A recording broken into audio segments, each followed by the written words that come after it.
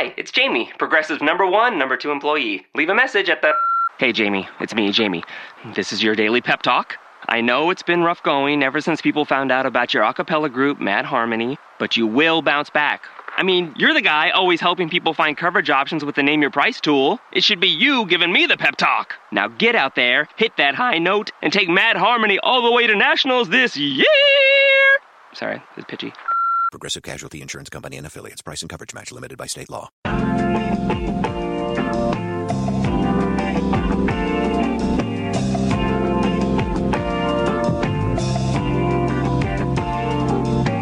bet we've been together for 1,000,000 years. And I bet we'll be together for 1,000,000 more. Oh, it's like I started breathing on the night we kissed. And I can't remember what I ever did before. What would we do, baby, without us? What would we do, baby, without us?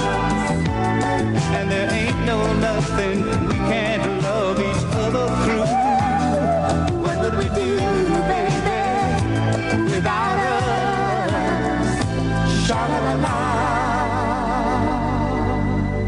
And welcome back to the Better Half Podcast. I'm your host, Frank, I guess, well, we should say the married half, but let's just say I'm Frank and I'm miserable being happy. And I'm Larry and I'm happy being miserable. That's right. The new revamped Better Half of 2020. Happy New Year, everybody. Happy New Year. And we have a guest for the first show of the year, of the decade. Yes, and he is happy that you are both miserable. There we go. Yes. So it all works out. You live in the LA dream when there isn't an earthquake or a flood or a forest fire or, you know.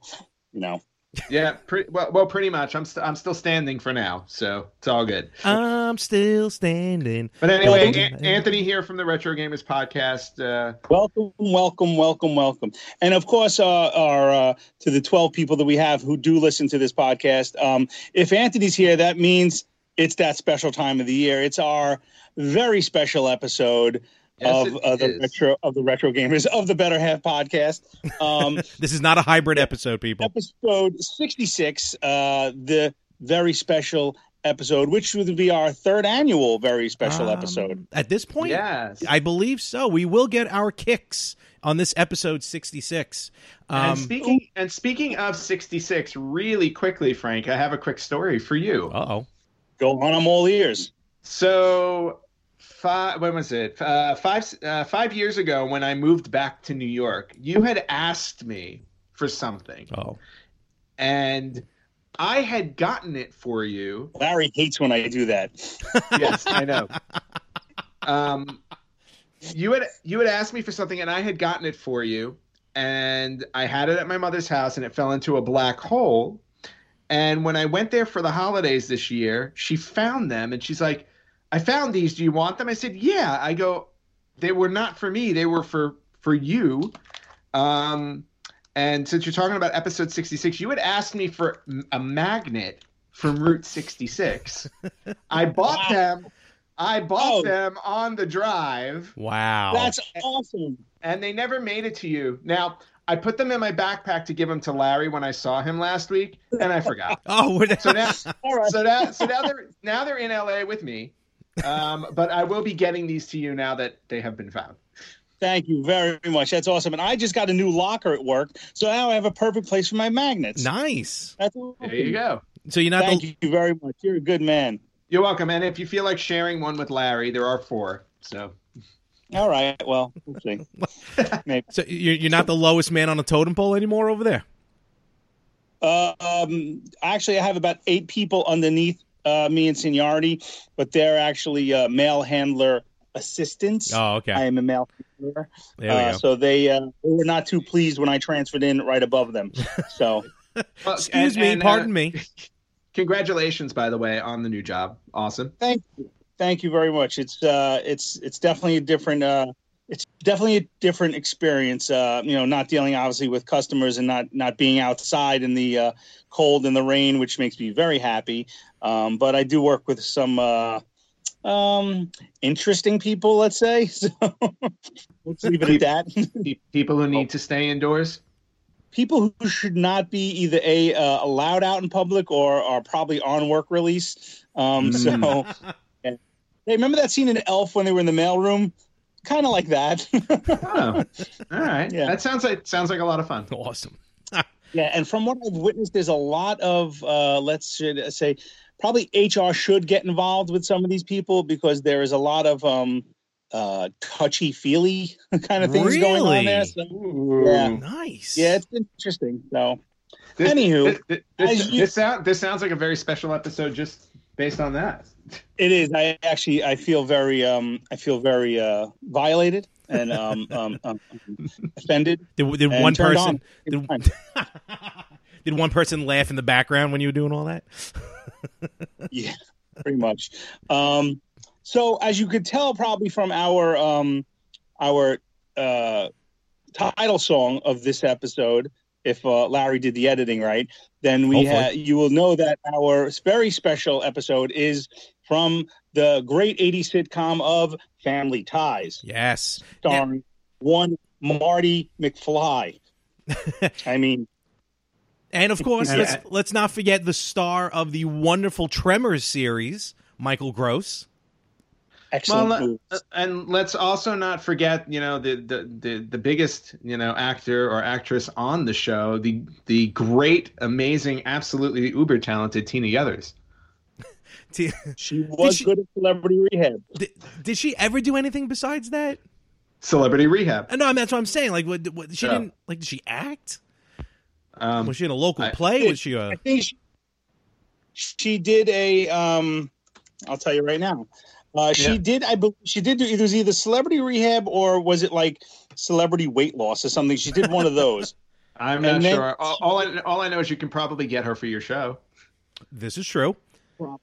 Probably good. She's right now. She's a dark-haired, green-eyed lady. She's actually pretty goddamn hot. I'm not gonna lie. All right. She's not too bad. Will she be in the Babe Madness? Maybe. You know what? That could be a category of sitcom little sisters.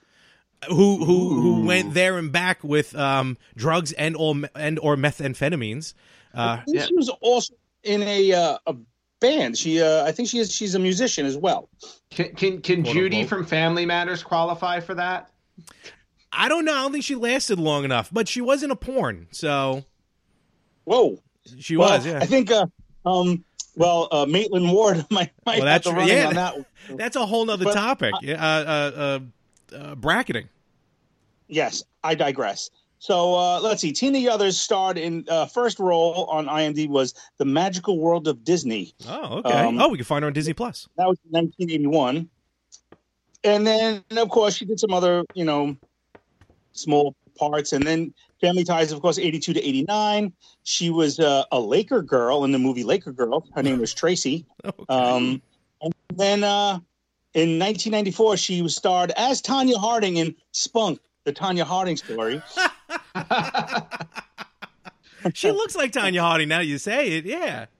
She did a Perry Mason mystery, The Case of the Jealous Jokester. Oh, boy. And then Married with Children, she played Tina Yothers. She was on Married with Children as herself? 1996. And let's see now, as herself, she did Celebrity Wife Swap. Oh, I did not know that. Wow. She did Celebrity Fit Club. That's what it was. Oh, okay. Not Rehab. That's not Rehab, but close enough. VH1, Where Are They Now? She had the Tina Yothers show in 1991. Okay. Wow, I don't remember that at all. I believe she was also on season 1 of South Park. Of course, they didn't get her voice, but Oh, right. And as Larry and I often like to talk about in our show, she was a panelist on the new Hollywood Squares. Tina Yothers gets the square. So Nice. she was not the center square, probably taken up by Jim J. Bullock. No, So- Jim J was always in the upper corners. Joan Rivers, who took up that real estate in the middle. Anyway, so where were we? Back to the show. And Tina Yothers was not the star of the show. And for those who are wondering which episode we picked, when we were going through the catalog of different shows, and when I got to Family Ties, because I remember this one episode, trying to find, pinpoint which season it was, I kind of forgot Family Ties had a lot of shows, a lot of episodes that had some looks to it.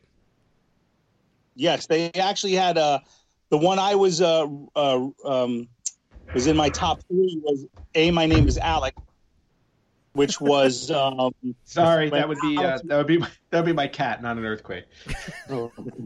I just see a tail walking by. We're all on Skype, by the way. Wait till you catch up to the recent episodes of the Retro Gamers, Frank. You'll see that all the time. Okay, I'm still a couple episodes behind. My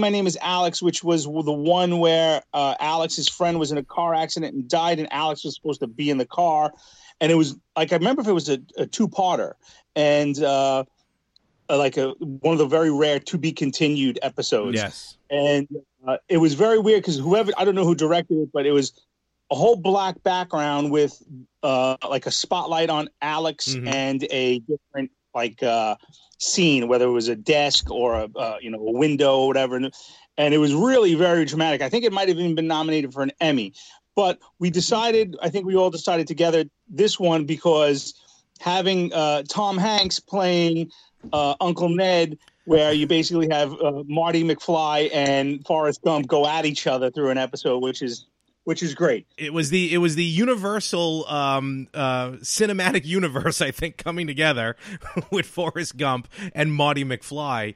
And you built a time machine out of a DeLorean. Well, how far? I wonder how far removed was Tom Hanks from Bosom Buddies at this point? Or was this before Bosom Buddies? I feel like Bosom Buddies may have been around the same time, if not a little later. I know this was after his little stint, his one little episode off on Taxi that Tom Hanks was on. Well, I mean, this episode aired January 26th, 1984. Okay, so Bosom Buddies came out in 1980 and only lasted to 82. So he was only 2 years removed. Okay. All right. So he's had some history with television. So Tom Hanks. Tom Hanks did a lot, I believe, between 82. Let's see what he did between 82 and 84 that he was doing a guest star on the popular Family Ties, coming off his own hit sitcom. So let's see. Let's go. We have to go way back. Who was the other guy on Bosom Buddies? Oh, come on. That's young Peter Scolari. There we go. Yep. Let's see. Peter Scolari. I think he was at Chiller when I last went. He was in Newhart as well. He was in Newhart. Everybody winds up at Chiller, Larry. And this is true. Okay. We're going to be there pretty soon. So Bosom Buddies stopped in 82. He did that one episode of Taxi in 1982. So from 82, he was still working. He didn't quit working.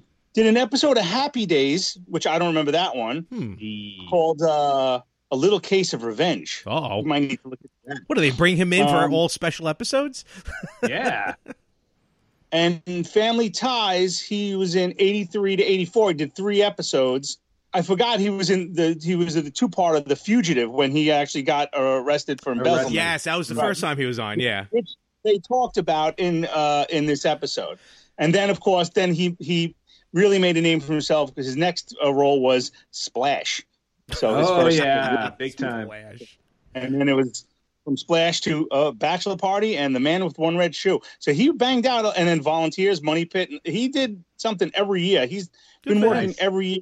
So, but anyway, so let's start off this episode. So, of course, our episode opens with the greatest theme song ever, Sha-la-la-la. I mean, I don't know about you, but I was watching the episode this morning in bed because I hurt my back again last night because I'm old. And I had a heating pad on this morning, and I watched it. I had to begrudgingly, because Larry knows how cheap I am. I had to buy a free trial of CBS All Access. I did too. And then canceled it right after the episode. As did I. and through my Amazon Prime. And I was in my bedroom with my earbuds on, not realizing that I was actually singing the entire theme song out loud. And I just got it's a visual for you guys. I got this from my daughter who walked past my bedroom. A very puzzled look on her face. She's going, my dad's weird. And I'm like, get out of here. I'm listening to classics. And I made her shut. See, that's when you punish her and force her to watch the episode with you. Yeah, but I would have had I was already in for, a free trial for 8 days. I was very upset. So, anyway. I just bit the bullet and paid for the episode. Nice. Good for you. That's why I still have last year's Saved by the Bell. I was going to buy the episode, but it was probably, $1.99. I could have done it. But, I'm cheap. So anyway, so of course it opens up into, I believe it was the living room of the the kitchen. Kitchen. The kitchen. The kitchen, right? Because, the kitchen. And, because the episode starts off with a what do you call it? Like a goof or musical. No, a mistake, a continuity error. Oh, I missed that. Did you guys Did you guys see it right off the bat? I missed it. So Tina Yothers comes in. She's practicing her clarinet or whatever it was, and she's not doing good. So everyone's like, ah. So she comes in, and it's breakfast because they're all getting ready to eat breakfast. And Alex goes. Yes. He goes. Why don't you practice outside? And she goes, it's dark out. And just like that, it went from day to night. It's funny because I actually, when she said that, I looked in the background to see if it was dark out, and it was dusk. So I'm like, it could be getting dark or getting light. I didn't realize they were actually eating breakfast because it looked like she was just like breakfast. At least, so I kept calling Elaine in my head. At least Keaton was preparing food. But whether it was regardless of breakfast or dinner, she's a horrible clarinet player. And of course, then this was obviously before our good friend Mallory's boyfriend Nick came into the show. Who, once you add a character, the shows usually start to fall off. But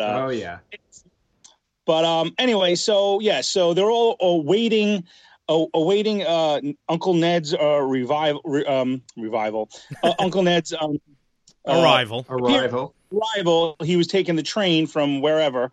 That was in Ohio, right? The show took place in Ohio, I believe. Hi, it's Jamie, Progressive's Employee of the Month, 2 months in a row. Leave a message at the... Hi, Jamie. It's me, Jamie. I just had a new idea for our song about the Name Your Price tool.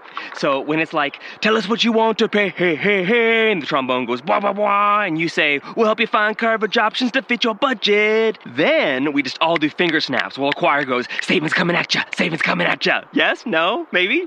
Anyway, see your practice tonight. I got new lyrics for the rap break.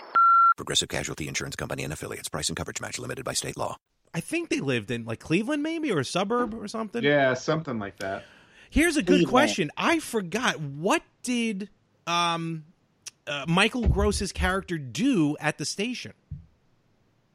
Was he a producer?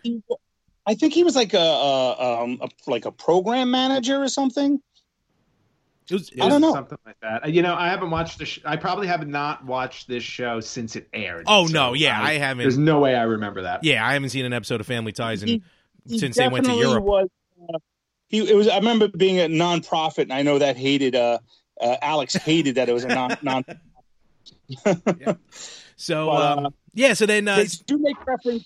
I'm sorry, they do make reference to the episode "The Fugitive," where Tom Hanks's character Uncle Ned was arrested for embezzlement. Now, I didn't remember the episode because Alex, of course, Alex spun it in a way like he was just holding money for other people because the company was corrupt, and I'm like, yeah, that sounds like a. And Michael Gross is just like, well, it's also illegal. Like always trying to teach him a lesson. Like he always had that voice, which was also the same cadence when I met him at Chiller Theater. When Michael Gross, he's like, "Hi, I'm Michael. Nice to meet you. Would you like an autograph?" I'm like, "Yeah, that's why I'm here." Well, he was kind of the Danny Tanner before we got Full House. I can see that. He did. He acts a lot like that. I do like his character but there was a part which we'll get to, which I wanted to knock him out. But we'll get to that part. But I think I know which part you're talking about. So we'll Me we'll too. yeah. Now, one thing I did notice in the very beginning of the show was the laugh tracks. Oh yeah. Yeah, that was going to be one of the points I was going to bring up right away. But go ahead. Go ahead. No, do I it. want to hear your Oh no. I mean, I get that the show is a sitcom, but when you're doing a very special episode, especially about something that's so like that's serious, like somebody having a drinking problem, to have the laugh track playing every time the character's cracking a joke, it just makes it so uneven. Like I'm like, nope, nobody should be laughing at these things. And there was a lot of laugh tracks in the very beginning before it you know, the episode did become a little bit serious. There was an overabundance of laugh tracks. And even with the laugh track, one of them, there was like a little kid who laughed at a joke after they already established the issue that was at hand. So I thought that was a little weird as well. I didn't notice that, but I did notice there was just, I mean, like I said, there was a lot of them. And there was one line, I wish I did not write it down, but there was a line that it was a little bit like, okay, this is definitely not, you know, PC for 2019. In 1984, it was probably, and I'm like, ooh, that got a laugh. And it was like, oh, that's, it was in the very beginning when they were telling, you know, the others to take a walk and go play outside with strangers or something, you know, in the very beginning. But anyway, Ned arrives. Before Ned arrives, I mean, I think Michael was the father's name. Michael Gross. His character's name? What's his character's the father's name?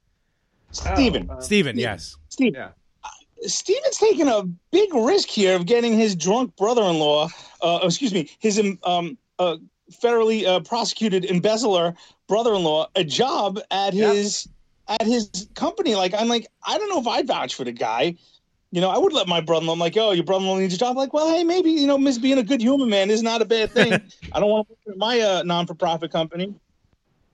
He did. I mean, this is, you're right. You know, before the drinking part came about, you know, and I think they even said it. They're like, well, you know, we'll address that if we get to it. Like, how are you going to hide the fact that you were this junior vice president with this embezzlement that was in the news, apparently, and you're just going to try and just kind of brush it under the rug? How would that have flown? Well, you know, I mean, you got to remember, this is also in the 80s, where granted it was on the news, but considering that the job was in a different field and they don't have the internet, it's possible to kind of skirt around it a little bit. But that's about the best explanation I can give. You're also talking about a man who spoke in front of the World Bank. So I think this might have been on every cover of the every newspaper in the world, maybe, that this celebrated young entrepreneur who was washed up before he was age 30, did what he did and was able to, and I think, I guess, skirt jail. Yeah, why wasn't he in jail? And I think they worked in like a news program, so you think they probably would have pulled up something. They probably would have done something on microfilm, you know, just kind of looking into it and checking the histories. Microfiche. Yeah, it's very interesting. So, of course, they're setting up right away that Ned has some issues. And Ned arrives, much to the delight of Alex, his hero. I guess Ned would be a hero to him. Yep. Ned's got a little rail lag, as he called it, because he took the train in. Yeah. What did he say? It was like a line. It was rough riding on top of it or something like that, or on the outside of it. Yeah. Well, think about this though. He goes, I should try riding inside of it sometime. Waka waka. Now, fast forward to the Polar Express, which I don't know if you've seen. Tom Hanks plays 12 different roles in that thing, and one of them is a hobo who lives on top of the Polar Express screen, which is pretty comical. Well, that's pretty much Uncle Ned was never able to find a job. Aw. You know what? I have to look back at that movie. If that character's name is Ned, then we have a thing here. So yes, we do. So Ned quickly tells them, let's celebrate. Hold on. Go get Alex. Can we address the fact that he came in with his luggage in garbage bags? Yes. So no, that wasn't his luggage.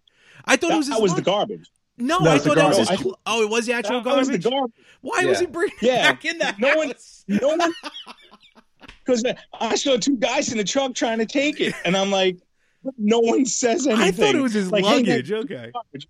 No, it was somebody in the writers' room thought they needed a joke there, and that's what they came up with. Enter laugh track. So- Insert laugh track. They did give Tom Hanks a lot of one-liners, like we said earlier, one after another. Like when they said, "Hey, let's celebrate," and let's get a beer, and Alex grabs the 6-pack, and he takes one off and just puts, "All right, here, you can put this one back," and takes the other 5. Yeah. So ha ha ha. I wonder how much of that was improv, but I actually thought I wrote that down also. But I was also thinking there was a lot of classic Tom Hanks in it. You could see totally. his, Yep. you could see his bosom buddies and his, you could see his Tom Hanks tropes, and I was like, it was nice. It was familiar, but it was also, now sometimes his roles are so serious. But it was, you can see that whole bosom buddies bachelor party / version of Tom Hanks in there. One thing I thought funny, obviously, yes, with the beers, he takes 5 and they're like, oh, here we go. And he's pounded beers. And Well, I he thought wasn't- it was funny. Now, I was gonna say I don't think he was pounding them. Yeah, I think he was just maybe going one after another. Like he wasn't just right, like, Right, but it was going through the evening. They were setting it. They were setting it up. Now, is Alex the firstborn? No, You Justine, I think was Justine Bateman. Mallory is. Mallory. Mallory. That just brings up my next point when she's like, all right, guys, it's after 10 o'clock, time for Yep. bed. And Mallory and Tina Yothers, Jennifer Keaton go to bed, but Alex stays up. Because And I'm Alex- like, wait a second, Alex is Yeah. Alex the firstborn? He's the secondborn. Regardless, they're both in high school. And like, okay, it's 10 o'clock, they got to go to bed, but Alex stays up. Like, what the fuck? Is that just a feminist thing at the time? Or, anti-feminist thing? No, I think it's just because Alex had a role in what was going on with Uncle Ned, and the other two didn't. I think also Alex, if you want to look at it at a character's point of view, I think Alex always saw himself as older than he actually is. Yeah, and they also gave, at least for one of the nights, like there was the excuse he brought in the kitchen where he's like, "Oh, I have an economics exam or something like that, so I'm pulling an all-nighter type of thing." So, and I want to just mention real quick, because when you watch the episode, before you realize with the beers, because when he does the 6-pack joke, takes one off, puts it away, all right, you just think it's funny.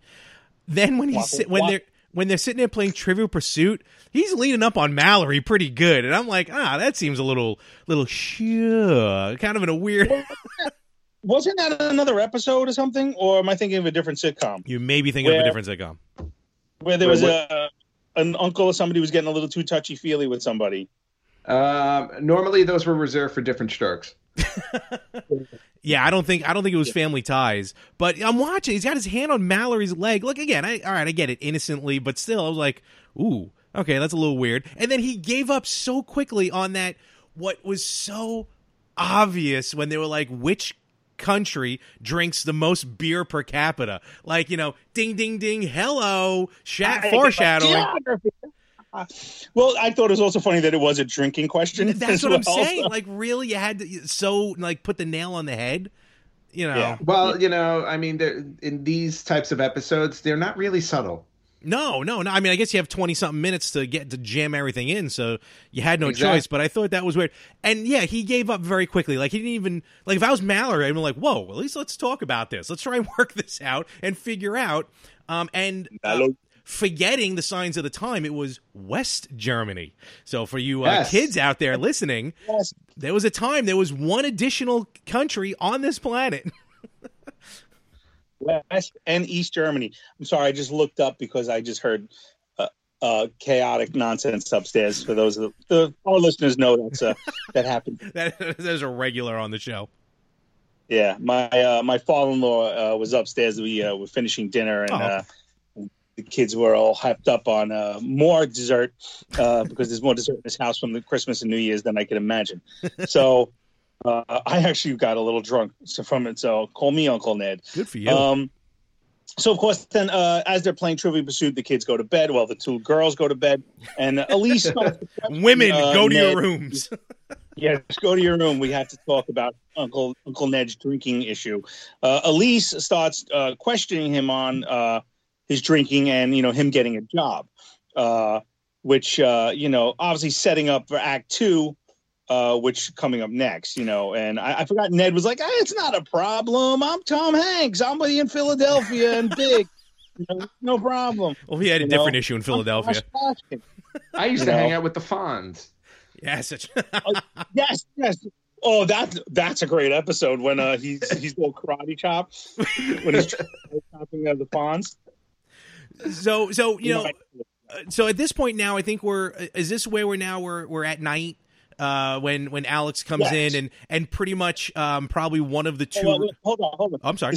The scene opens up with it's obviously in the middle of the night. Right. Tom Hanks is sitting at the table, obviously drunk, and with a almost empty bottle of liquor, unknown. It looked like gin, but definitely was a hobo bottle. That's for sure. Oh yeah, totally.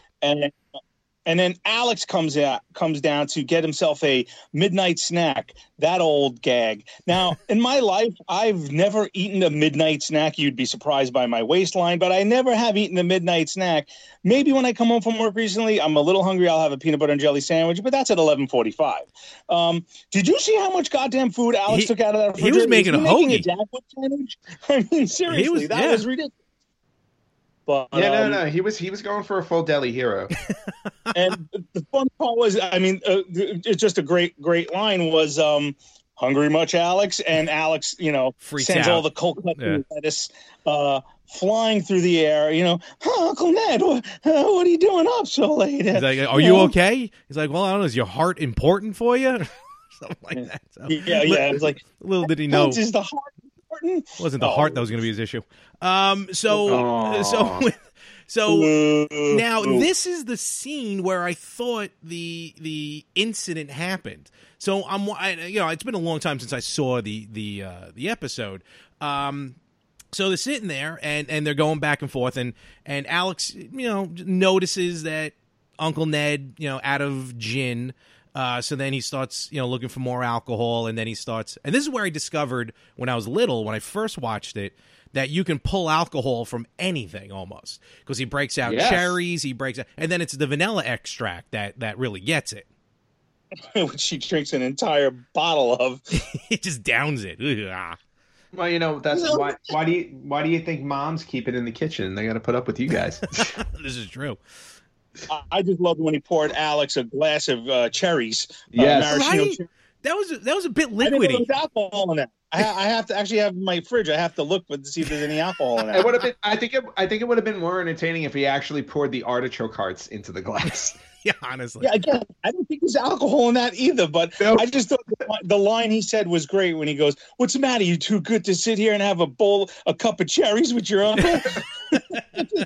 And then I'm trying to find the writer of this episode, but I can't find it online. And it was actually pretty damn funny.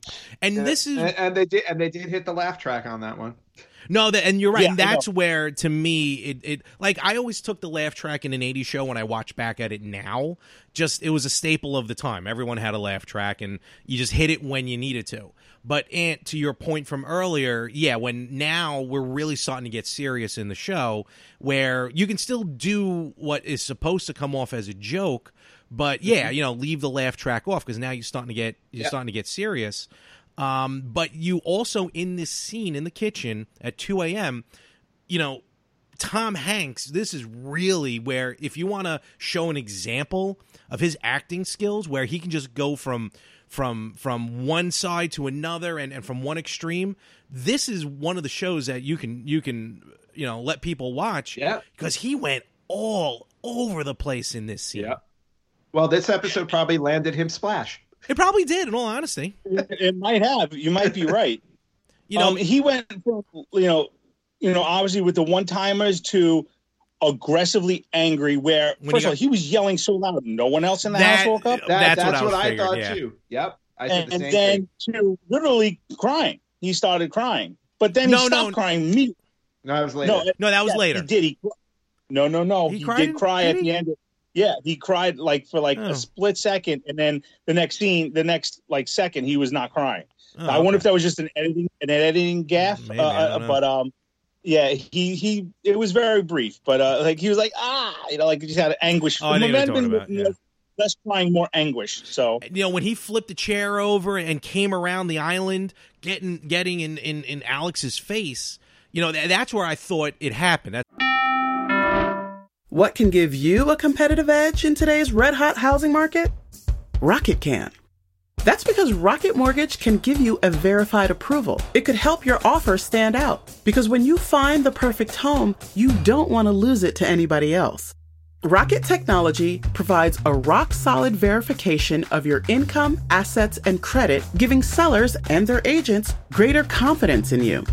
We've already helped over 1 million clients just like you reach their home financing goals this year alone. So remember this, what can help you buy the home you really want? Rocket can.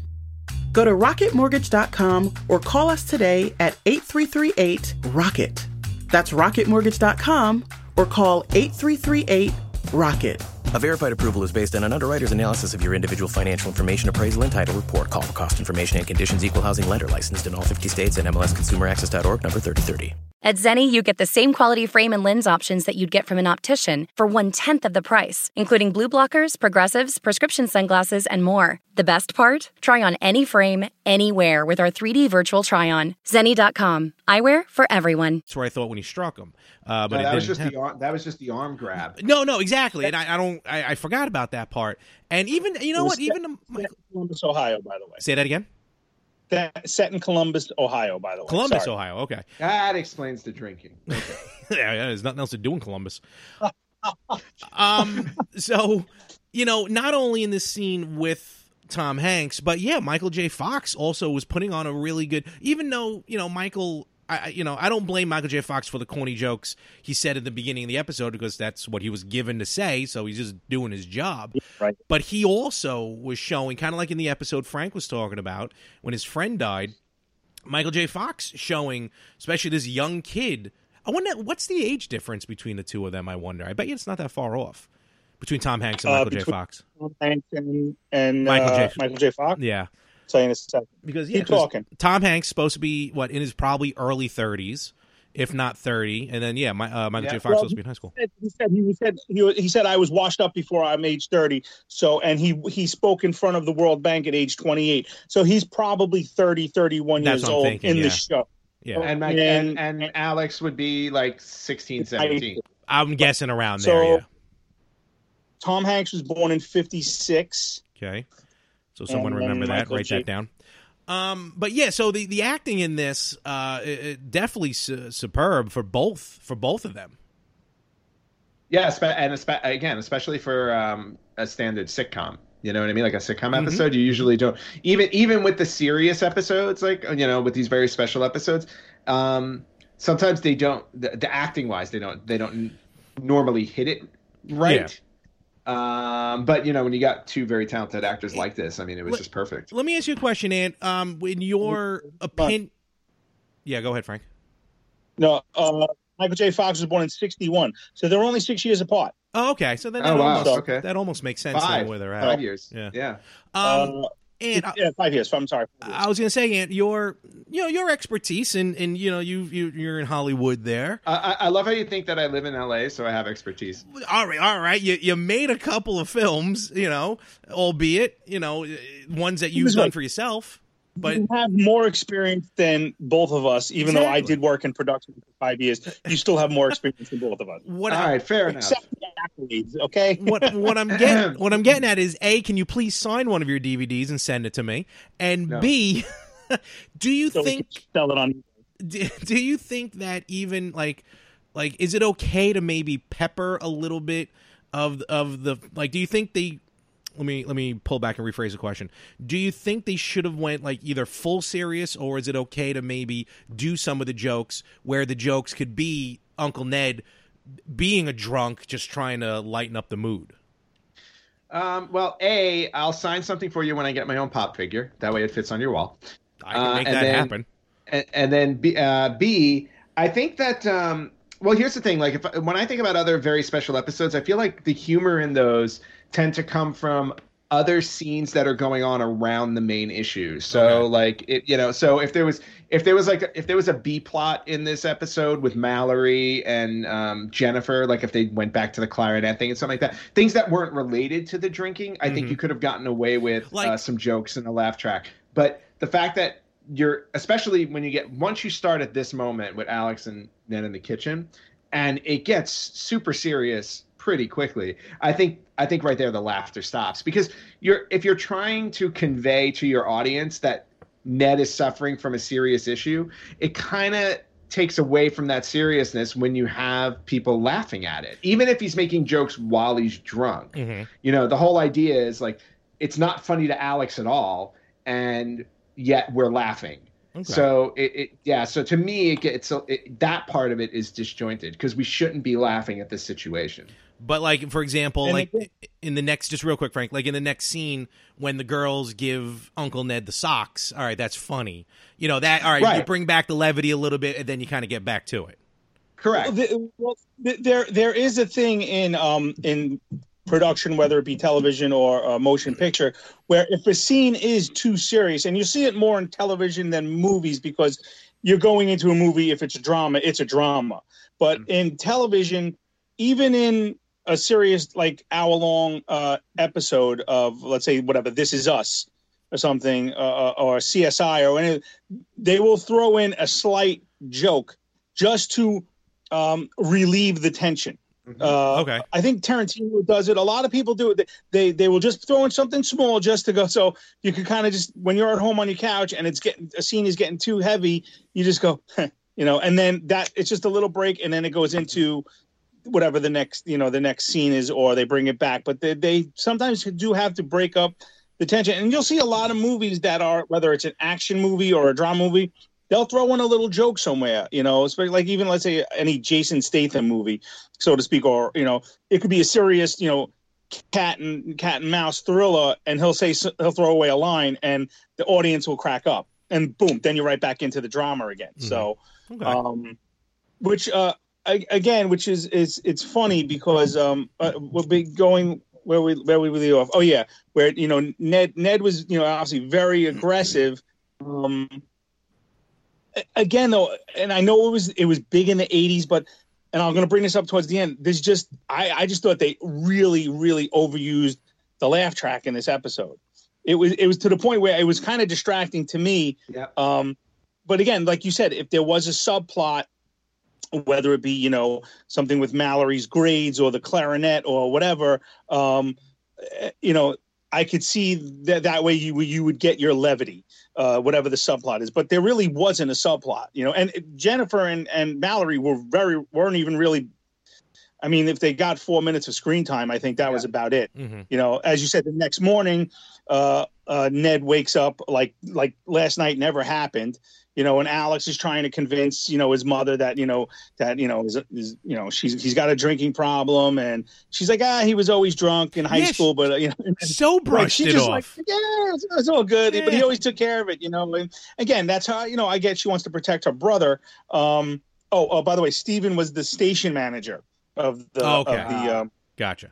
So again, pretty big station manager. I mean, you're putting your career on. Risking your career for your drunk brother-in-law, but okay, I get it. So, but of course, yes. Oh, go ahead. No, go ahead. Okay. We're on Skype, so it's a little hard to do this here. What I was going to say was, the how Elise not totally, but brushed it under the rug. It wasn't until Alex mentioned the extract, the vanilla extract, when it kind of like dawned on her that, okay, maybe he does have a problem or has an issue. My question is, because I don't know if they really addressed it, and I don't remember if Uncle Ned mentioned it, do you think he was just ignoring what happened the night before, or do you think he blacked out? I don't think he blacked out. Okay. I think in his head, I think it was no big deal. I mean, I don't know anyone who's really like a major alcoholic, but I don't think it's something. I think it's something that when they get up the next morning, they just don't address it. But if you notice, when after the girls gave him his pair of socks, which is very odd, give one from each of them. One from each of them, right? he finds in his suit a hotel bar-sized bottle of vodka. Now, what disturbed me more, not of him actually putting it in his orange juice, was he put the empty bottle back in his suit pocket. That bothered me. Not only that, when was the last time he wore the suit? Because that was from 2 years earlier. I think he said. Exactly. So that's a 2-year-old bottle of hotel vodka. So, well, sometimes it can age well. It's perfectly fine, and I agree with you guys. The sock thing was really weird, but at the same time, that was pretty much the most Mallory and Jennifer had to do after the first act in this episode. I feel it was contractual that they had to have at least a minimum of 5 minutes of screen time, and I would really love if I could find that online somewhere that they were 5 minutes and 1 second of screen time, so they can get paid for the day. You gotta get that SAG card. And what I also love is the suspension of disbelief, where the 18-year-old daughter and like the 8-year-old daughter both think this is a great idea. Well, Mallory was always a little on the, she wasn't really the smart one, right? No. Dopey. She was. Look who she dated. So. Yeah. Exactly. So obviously Elise sees him put the bottle, the vodka in the orange juice, and confronts him, and he's like, "I don't have a problem. Trust me. I'm going to buy a house, and it'll be the money pit." Meanwhile, it's turning into the Burbs. And yes, exactly. Right? And then to show. And then to show that he supposedly has control, when Elise was like, I want you to put a stop to it now, he just dumps the OJ out. So even to a point where you're like, all right, maybe that was just maybe just last night was a fluke or something. Hello, Twitter world. Yep. Hi, yours truly. Hi, yours truly, OJ. I'm not drunk. I did not kill her. I mean, I am not drinking. Bye. But if I did it and I was drinking, this is how I would have mixed my drink. I would have told Alex. I would have told Alex to kill your mother. Allegedly. Oh my god. Anyway. Well, boy, that would have made fun tangents is what we do best. That would have made a better episode. Okay. So Ned then promises Elise that he will. It's under control, and he's not gonna have a problem. He's gonna ace the interview. Fast forward to the interview. Yes. Baby. Oh Jesus. So Ned shows up to the interview and obviously drunk and making an ass of himself. Well, I'm not going to say obviously, because when the interview starts, he seems pretty straightforward. I guess maybe if you look back at it, maybe he looks, but it seemed like he was under control. He seemed like he was going to be ready to go. If anything, you would have thought the interview would have went well. He would not have gotten the job, started drinking again, and then leads to what we're going to talk to a little later. And my assessment of the whole situation is just like every other episode of Family Ties, it's always Tina Youther's fault. Because had that clarinet not existed, yes. It worked. Back to the clarinet. Yes. And to be fair, I would like that's a kind of a funny moment if he wasn't rip roaring drunk, like, all right, this interview is going terrible. Let me just break out a clarinet. But what kind of annoyed me about the interview was it almost seemed like he was getting drunker as the interview went on, as if he was continuously drinking. That took me out of it. It was like someone was pumping liquor into him as he was speaking. So he was, as the interview on, you could see his blood alcohol level was rising. So that's the only part. Is it remotely possible that, like, if he just had a bunch of drinks before he got in there, that there's a bit of a delayed reaction? Oh, there could have been. Didn't he say? Yeah, I guess, but from my experience, not to explain it away, because to your point, in the beginning he was like super serious with like 1 or 2 word answers, to then I'm going to pull out this clarinet and play you a tune. Like, yeah, and even when he pulled out the clarinet, it's like, I don't know how Steven put 2 and 2 together at that point, because Steven had no idea he was drinking. He's like, he's got a clarinet with him. He must be drunk. Yeah, Steven is like a human breathalyzer. That's all. But then, of course, after as soon as he blows into the clarinet, the phone rings, and he's like, he looks like, what the hell? Very Tom Hanks. He looked at it like he made the noise of the telephone. Yes. I found that very funny. And what I also love is the station manager, Steven, is now playing the receptionist for. He's got to kiss this guy's ass. Was it also weird that Steven was actually in the interview? Yes, as well. I thought that was odd. Yeah. Yep. Nepotism at its finest, folks. Absolutely. So then the phone call ends. I apologize for the interruption.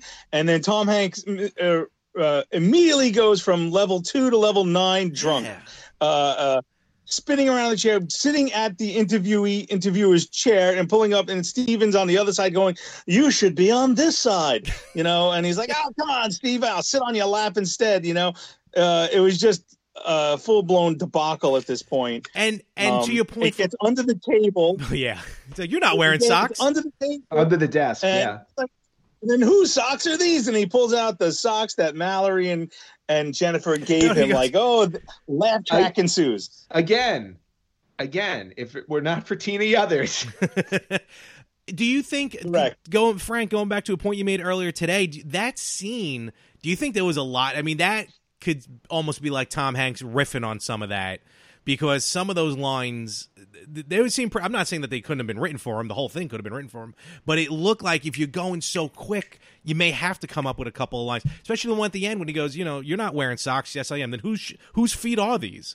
When he's talking when he's underneath the desk. No, I think that was all written. You think so? I mean, it could have been. I could be wrong. I think so, only because. Well, I mean, there could be some improv involved, but the way I look at it also is that the other two actors in the scene have to react with their lines. So, in other words, I don't know. I mean, it's always possible that there could have been some improv. I tend to be on the side of, like, most of that was planned. Or what they did was with shows that do – I'm assuming this was recorded with a live studio audience. I don't know. What are laugh tracks? Well, I mean, laugh tracks are recorded from live studio audiences. That's usually what they do. Oh, I got you. So, and what'll happen during a scene when they were recording it is, if the audience isn't laughing at the jokes that they've written, okay. They'll actually have the writers on set write up new jokes. So it could be like it could be a combination of different takes they did with different jokes, and they threw in all the jokes that hit. Gotcha. All right. Fair enough. I didn't know that they would do that on the fly like that. Yep, they do that on the fly. Thanks for debunking our myths. Well, you're welcome. That's why I'm here. You told me to take ownership of my experience, and I'm doing it, and now you're all unhappy about it. Can we please have Mr. Rippo leave the set? Mr. Rippo, can you please leave the set? Thank you. Oh, I love when Larry gets new toys. let me just hang up. I'm a comedian. So all right, so let's removing the fact that apparently Tom Hanks had intravenously been taking some sort of alcohol. So just completely goes haywire. Steven's flipping out. I'm assuming Steven had to drive home with Ned at some point. You would think this may have been addressed in the car. No. Because he showed up later. He showed up later after work. Ned obviously went out. Ned obviously went out and had a liquid lunch, which he makes reference to. He goes, before when he came home later in the day, and Steven's looking, where's Ned? Let me throw my briefcase down. What happened? He was like curious. Again, now this is where the shit's going to hit the fan, Yeah. And then Ned walks in and he's like, I ran into my old high school friend. And they're like, no, you didn't, Ned. And he's like, fine, I ran into it. And he says somebody like J. Edgar Hoover. He says someone famous. I forgot who the actor was, but it was another. No. He's like, no. I ran into my friend Mike Griffin. No, you didn't, Ned. No, I ran into Merv Griffin. Merv Griffin. Right. You can't say no to Merv. I'm like, oh, did anyone happen to notice the Miller High Life? He made reference to. He goes, if you got the time, we've got the beer. He said that to Alex. Oh yeah, that's absolutely. Right. Was that a little product placement, or maybe? I don't know. I don't know if Miller would want to be associated with this episode. I'll be honest with you. Wait for Bob Uecker to walk through the set. Oh, good God. Just a bit outside.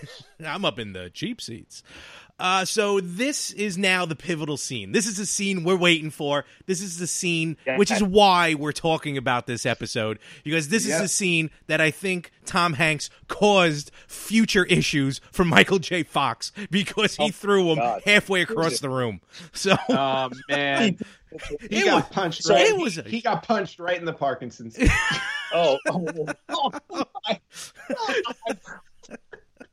I expect that from me or Larry, not from you. So they the entire family, again, no Mallory or Jennifer. So those are the ones that count. They were like, you guys can go home for the day. That's a wrap for Mallory and Jennifer. The ones on contract renewal. They were looking for Jennifer's clarinet. Jennifer was at the craft service table, discovering her future eating disorder. Meanwhile, Elise is looking at Steven going, yeah, I'm not interested in this anymore. No, I'm out. I'm going to leave. Little they know I'm out of here in season 6. She has her big moment. She has her big moment in the scene too. No, I meant she's a lesbian. Oh. Oh, that's right. I forgot. Years later, she came out. Yeah, I completely forgot about that. Meredith Baxter Burney, the queen of Lifetime channel. Just Meredith Baxter now. She may have blamed Michael Gross for it. That's what I'm saying. Look, Or Mr. Bernie. Yeah, that's true. Yeah, I'm sure it's probably Mr. Bernie.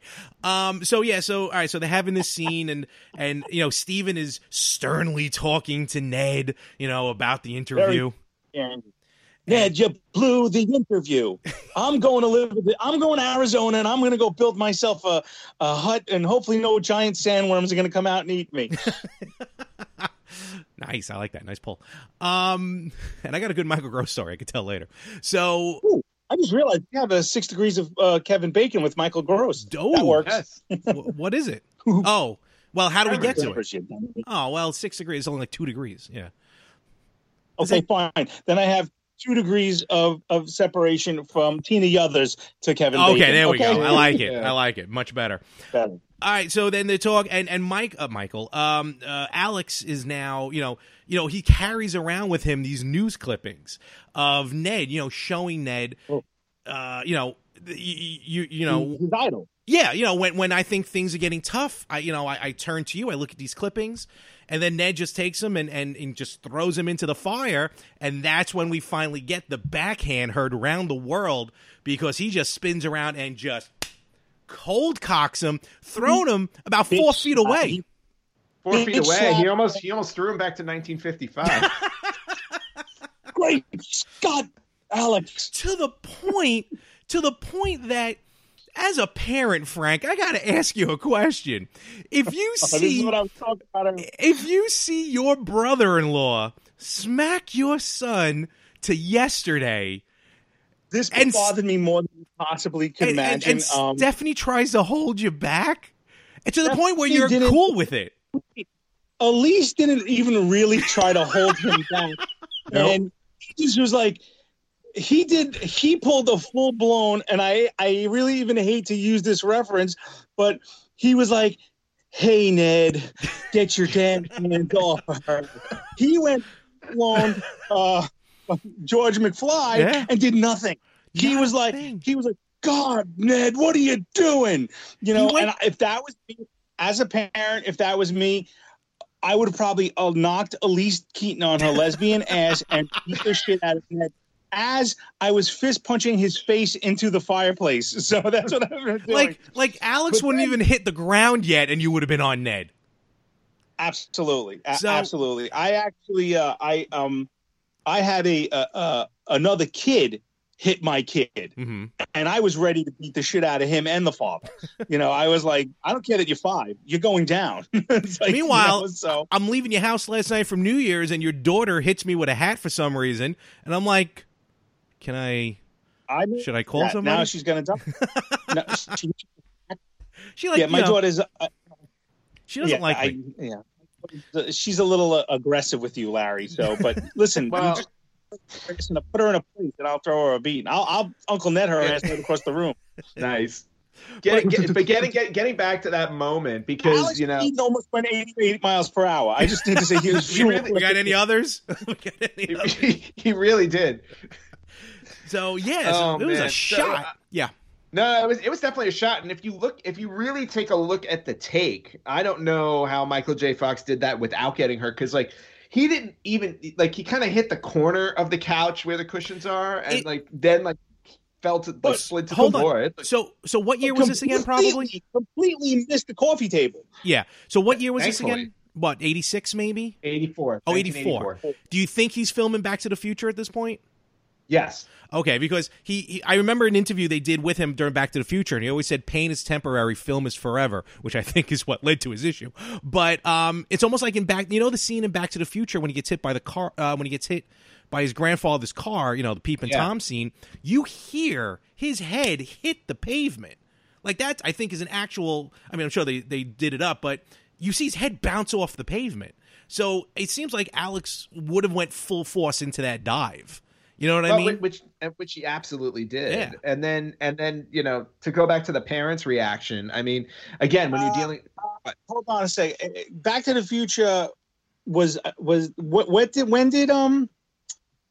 Back to the Future was 85. So this was 84. So yeah, I guess okay. He could have been filming at that time. Probably. Well, you know what? No, probably not yet, because this was January of 84. So this episode would have filmed in late 83. All right, fair enough. And you also got to remember, Back to the Future timeline, he was hired after they already started filming. Yeah, with Eric. What's his name? Yeah, so it probably would have been like summer of 84 that he started doing. But in any event, yeah, he seemed like he was doing his own stunt. And you were saying something about it with the reaction of the parents. No, with the reaction of the parents. I mean, because you're dealing with a sitcom and they're trying to deliver, obviously, a message to their viewers. Unfortunately, you can't have the dad get up there and start attacking, because then it mixes the message up, where, and you're trying to keep the focus on. And what drove me nuts in this scene more than anything else, forget about the hit and the dad didn't do anything, the way that they had to keep enunciating Alcoholics Anonymous. Oh, well, I know, that's just the least. That drove me nuts. It wasn't. They didn't say it once to say call AA. It was like every time, call Alcoholics Anonymous. And she went to the phone book and wrote it down and put it on a little notepad. Do you know where JFK Boulevard is? Today, who's JFK? If you made that episode today, it was like, Siri, where's the nearest Alcoholics Anonymous? And to the point with, and I get what you're talking about, Aunt, with the parents, but even Elise, they could have done a little bit more. Like, she could have yelled at Ned or something. She's just holding back Steven and like checking Alex, like, all right, yeah, you're fine. All right, just get up. Well, that's the dad's job. Yeah. So, and then as soon as the strike happens, Ned realizes what he did, and just starts breaking down. If I was Alex, even Alex was almost like, all right, yeah, well, like he didn't like push him away really, or like even cower a little bit. Why did I hit Alex? Yeah, well, gotta watch Wapner. Little overacting on Michael J. Fox's part on the couch, even though when Ned sits down on the couch, he does kind of cringe away, which I thought was actually good. Yeah. But he kept putting his hands in his hair like, I got hit in the head by my uncle, my hero. I don't think he knew what to do at this point, because not only that, Ned sat down, put his hand on his leg, and I'm like, there we go. That's sure. He did it with Mallory. Why not? Exactly. And, like, why did I hit Alex? I should have just touched him. Frank, you made a good point, Frank.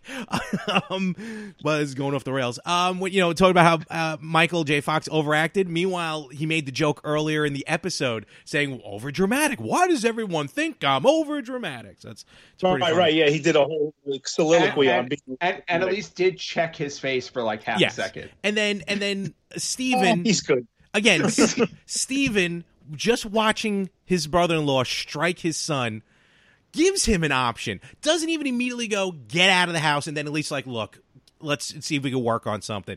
He goes, either you call AA or you get out of my house.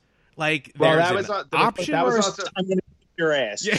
Well, no, that was, but again, this is the crux of the very special episode, because Steven's speech means everything here, because he points out, it's a disease. You have a disease. You have to take care of it. Yeah. So that and that's why he gives him a choice, because again, we're trying to teach our viewers that this is a very serious issue, and it's a disease. It's not just something silly or stupid. Yeah. And then it ends with just one more laugh track. They had to get one more in there. Yeah. He calls the number. What does he say when he calls the number? I forgot the line. He was from the Bureau of something, trying to sell them a magazine or something. Oh yeah. He's trying to sell them encyclopedias. Yeah. So, Tom Hanks calls Uncle Ned calls AA, and it was almost like a hey City Morgue, you kill him, we chill him. It was another and laugh track ensues. That would have been so much better if he would have went. If he would lost the joke and just said what he actually said at the end, hi, my name is Ned Connolly and I have a drinking problem. Yeah. Fade to black and episode, laugh track instead of a clapping track, and that would have been the end of it. Yeah. But because the joke completely trivialized what just happened. Absolutely. You hit the nail right on the head there. So but yeah, that was a strange way to go out on the episode. I found that one interesting with the joke at the very last second. Yeah. That stood out to me more than anything else in the episode. Because I remember going, really? Really? But they didn't. I don't remember them laugh tracking it though. They didn't. No, they did. It was when he said that line. There was a laugh. Or maybe as he was dialing, he said something funny, and there was a laugh track at the end. Yeah. Yeah. You definitely should not have done that. The whole third act, half of the second act didn't need a laugh track, and then the third act, from the minute they get home, should have been just completely serious. Yeah. And that, my friends, is the uncle. What was the episode called again? Say Uncle. Say Uncle. Tapping. And for those of you listening who want to check it out, it's season 2, episode 14. Yes, Family and Ties. you can get your free 2-week trial of CBS All Access to check out all the seasons, or at least seasons 1 through 7 of Family Ties. Free plug. There you go. So overall, what would you, on a scale of 1 to 5, what would you give this episode as a very special episode compared to how many special? Yeah, like how special? How special is the episode? We need like a meter. We need like a special-o-meter. Like without being really disgusting and going like Porky special or Rain Man special or how many Wapners? How many Wapners would you give this episode? On a scale of 1 to 10, I give this 5 Wapners. Okay. I give this 3 out of a 6-pack of beer. And I give it I'll give it an open hand palm slap as opposed to a full on punch to the temple. It was a poignant episode, but it had some issues that brought you out of the episode. Unlike almost last year's Saved by the Bell, that did hit where it needed to hit.